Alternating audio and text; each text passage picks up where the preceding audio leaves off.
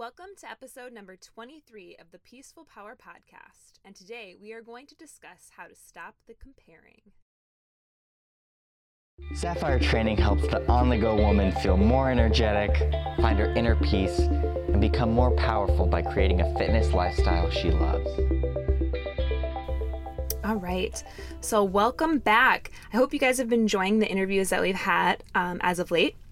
We have some great ladies coming up, quite a few who are from overseas, so it's kind of nice to see women from all across the globe, and a lot of us have the same message, and it's amazing to help spread that message of self-love and stopping the comparing has actually been a theme that's been coming up for the next few interviews.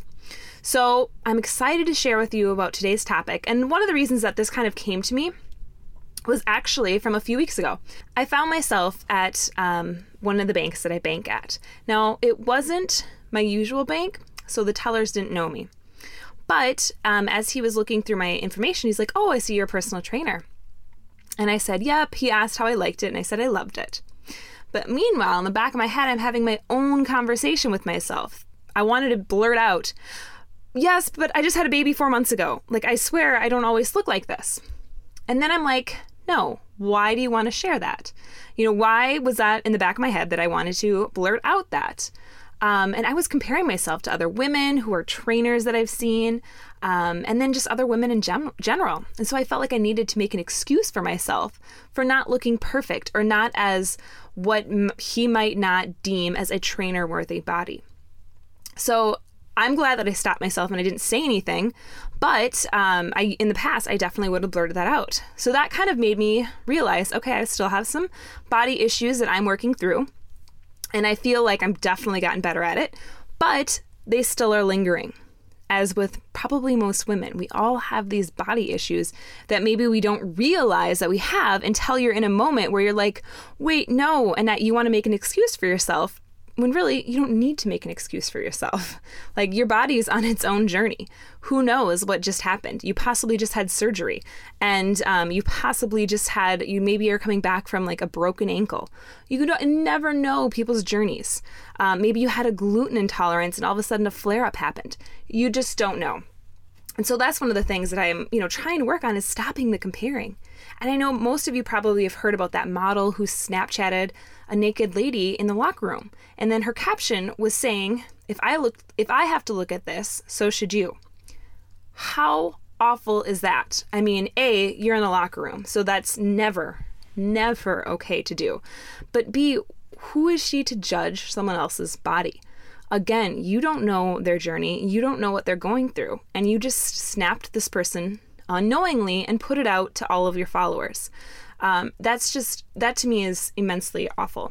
So those were just two examples of how women compare themselves. So why do you think we do this? I think a lot of this actually stems from way back when we start school. So in school, we ask our friends what grade they got on a test. Playing sports, growing up, you're usually comparing yourself to your teammates and then the opponents to see who's better. You're going to see, who gets that college scholarship? Am I better than so-and-so? So we're comparing again. In middle school, that's when I think we really start to compare our bodies. Although I've heard a lot younger nowadays, so possibly even elementary school now, which is tremendously sad. But all of our bodies develop at different rates. And so when we're thinking about this, comparing is just so ingrained in our society. So is there a solution? Well, I think a lot of it stems from education. And the more strong women there are as mothers and teaching this to their daughters, I think that's definitely going to help. And for mothers to not compare themselves or to speak badly about their own bodies to their daughters, and not just to their daughters, to their sons. Because then what we teach to our sons, you're going to think that it's okay that I can criticize this woman's body because I saw my mom criticize her own body. So, which clearly that's not okay. So this goes across the whole society, as we as a society have to raise our children to make sure that that's not okay, especially in this social media era where they're exposed to these online bullying at a lot earlier ages. So other ways we as adults can do it: don't follow women who don't seem to uplift other women. So there are some women who you might follow on social media who are like, gosh, I really don't feel uplifted after looking at her post or after reading what she wrote, or whatever, maybe a picture, and you feel a little bit down in the dumps. That's probably not someone who's uplifting you, and you probably should unfollow, because usually what's going to happen is it can send you down in a cycle. And I know I always do this. Like if there's someone that doesn't resonate with me, I'm probably going to unfollow because I just don't want to be seen more negativity, because I think we get enough of it in our local news that we don't need to see it on social media as well. So another step 2, I would say, is work on your positive self-talk. So this is something that I'm currently working on, and I'm sure quite a few of you are, is talking positively to yourself. So just as I stopped myself in the bank from saying, oh, I'm 4 months post-pregnancy, I was like, no, I can own my body. I need to be confident in it, and I'm okay with this. And I was actually really proud that I did not say anything. So that was my first step in, okay, you know what? That was great. That was a good positive self-talk. I talked myself through a situation that this guy probably didn't even know was occurring, and I made it out just fine. So I think that's something that we as women need to do. What is your downfall? Is there something that you always criticize about yourself? So is it always, maybe it's your legs, maybe it's your smile, maybe it's your hair, whatever you always criticize, think about how you can change that and how you can speak positively about it. I'm always a big fan of, the more that we speak negatively about a body part, I always think that body part can know and senses it, and it reacts in that way. So if you're always saying, man, my arms are always large, then your arms are like, oh, well, then we're always going to be large.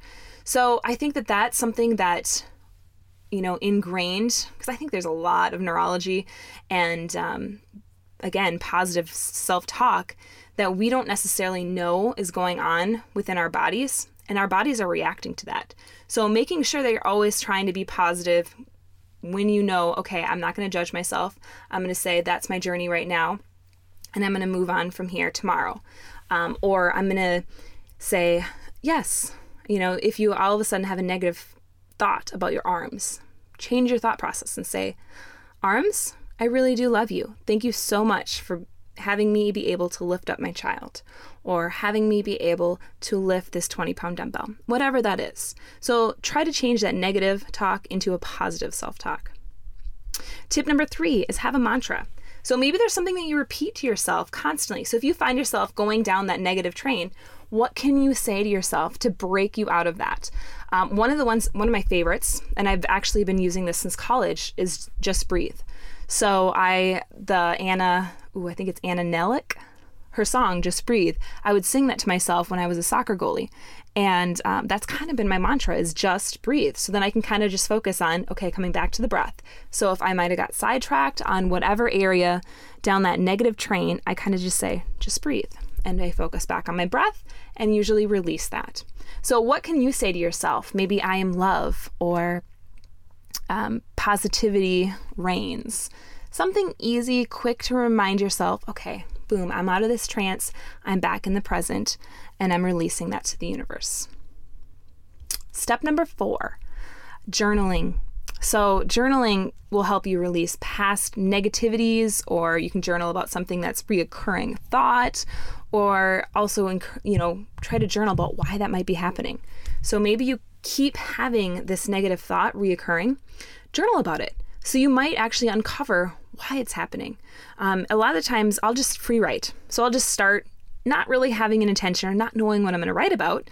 And all of a sudden things will come up and I'm like, wow, I didn't know I was harboring those feelings. And that's where I can kind of highlight and pick out, okay, this is where this is coming from. So maybe you really were feeling bad about yourself the other day and you didn't know why. And all of a sudden you're like, wow, that's right. I had a negative interaction with a friend and I completely blew it under the rug. But when I was writing about it, it popped back up in my writing. And that's why I was feeling crappy these last few days. I mean, journaling can uncover some really, really cool things. So you have to let yourself go there, because that's one of the things too, is you can also be surface when you're journaling and just say, oh, today it was great. I went for a walk. Then I played with my son. Then I read a book. Then I went to bed, and just be really surface instead of really getting in there and say, okay, well, I only read for 10 minutes because, maybe my walk was cut short because it started to rain, really going in deep into, okay, why was this happening? And I didn't get to bring my son with because it rained. And then that was my time alone with him. And then I lost out on any alone time with him for the day. I mean, really diving in and really pinpointing exactly where some emotions might be stemming from. So those were some of the 4 tips that I have that you can do and as an adult woman to kind of help yourself get out of that comparison syndrome. Now, again, with the young females and young males of the next generation, I think doing our part as leaders, whether you're a parent or not, and just really encouraging positive self-talk. Maybe you're an aunt and you have little nieces or nephews running around, making sure that you're speaking positively about your body, because they also will pick up on that. All right, so we need to realize that everyone is unique and we all have gifts to offer. So we're always going to resonate more with certain people than others. Accepting that and not judging or criticizing those who we might be comparing ourselves to. Judgment usually is given because we see something in them that we want or that we've had and we want to get rid of. So a lot of the times we might be looking and we're saying, oh, I really want that actually. You're judging this person and you're comparing yourself to this person, but you really want what they have. So you might see their life as perfect and that's the life that you want. Or you might be looking at that person and you actually had that and you're trying to get rid of that. So you might be judging this person in a negative light. And the reason that you are is because you see their trait. Maybe they keep posting about how much they want their body to change and they're not doing anything about it. And then you're like, oh, I need to get rid of them. But then you look and you're like, wow, I have the same thoughts as this person and I'm not doing anything myself to transform my body. So really thinking about that and seeing, okay, why are nasty feelings being brought up when I'm comparing myself with this person? So see if you're maybe idolizing this person or maybe they have something that you're trying to get rid of yourself. So this week, my challenge to you is to work on stopping the comparing. So unfollow people who are not making you feel as positive and loving as you would like in your daily life. And then let me know on Instagram at Sapphire_Andrea or at Snapchat, same thing, Sapphire_Andrea.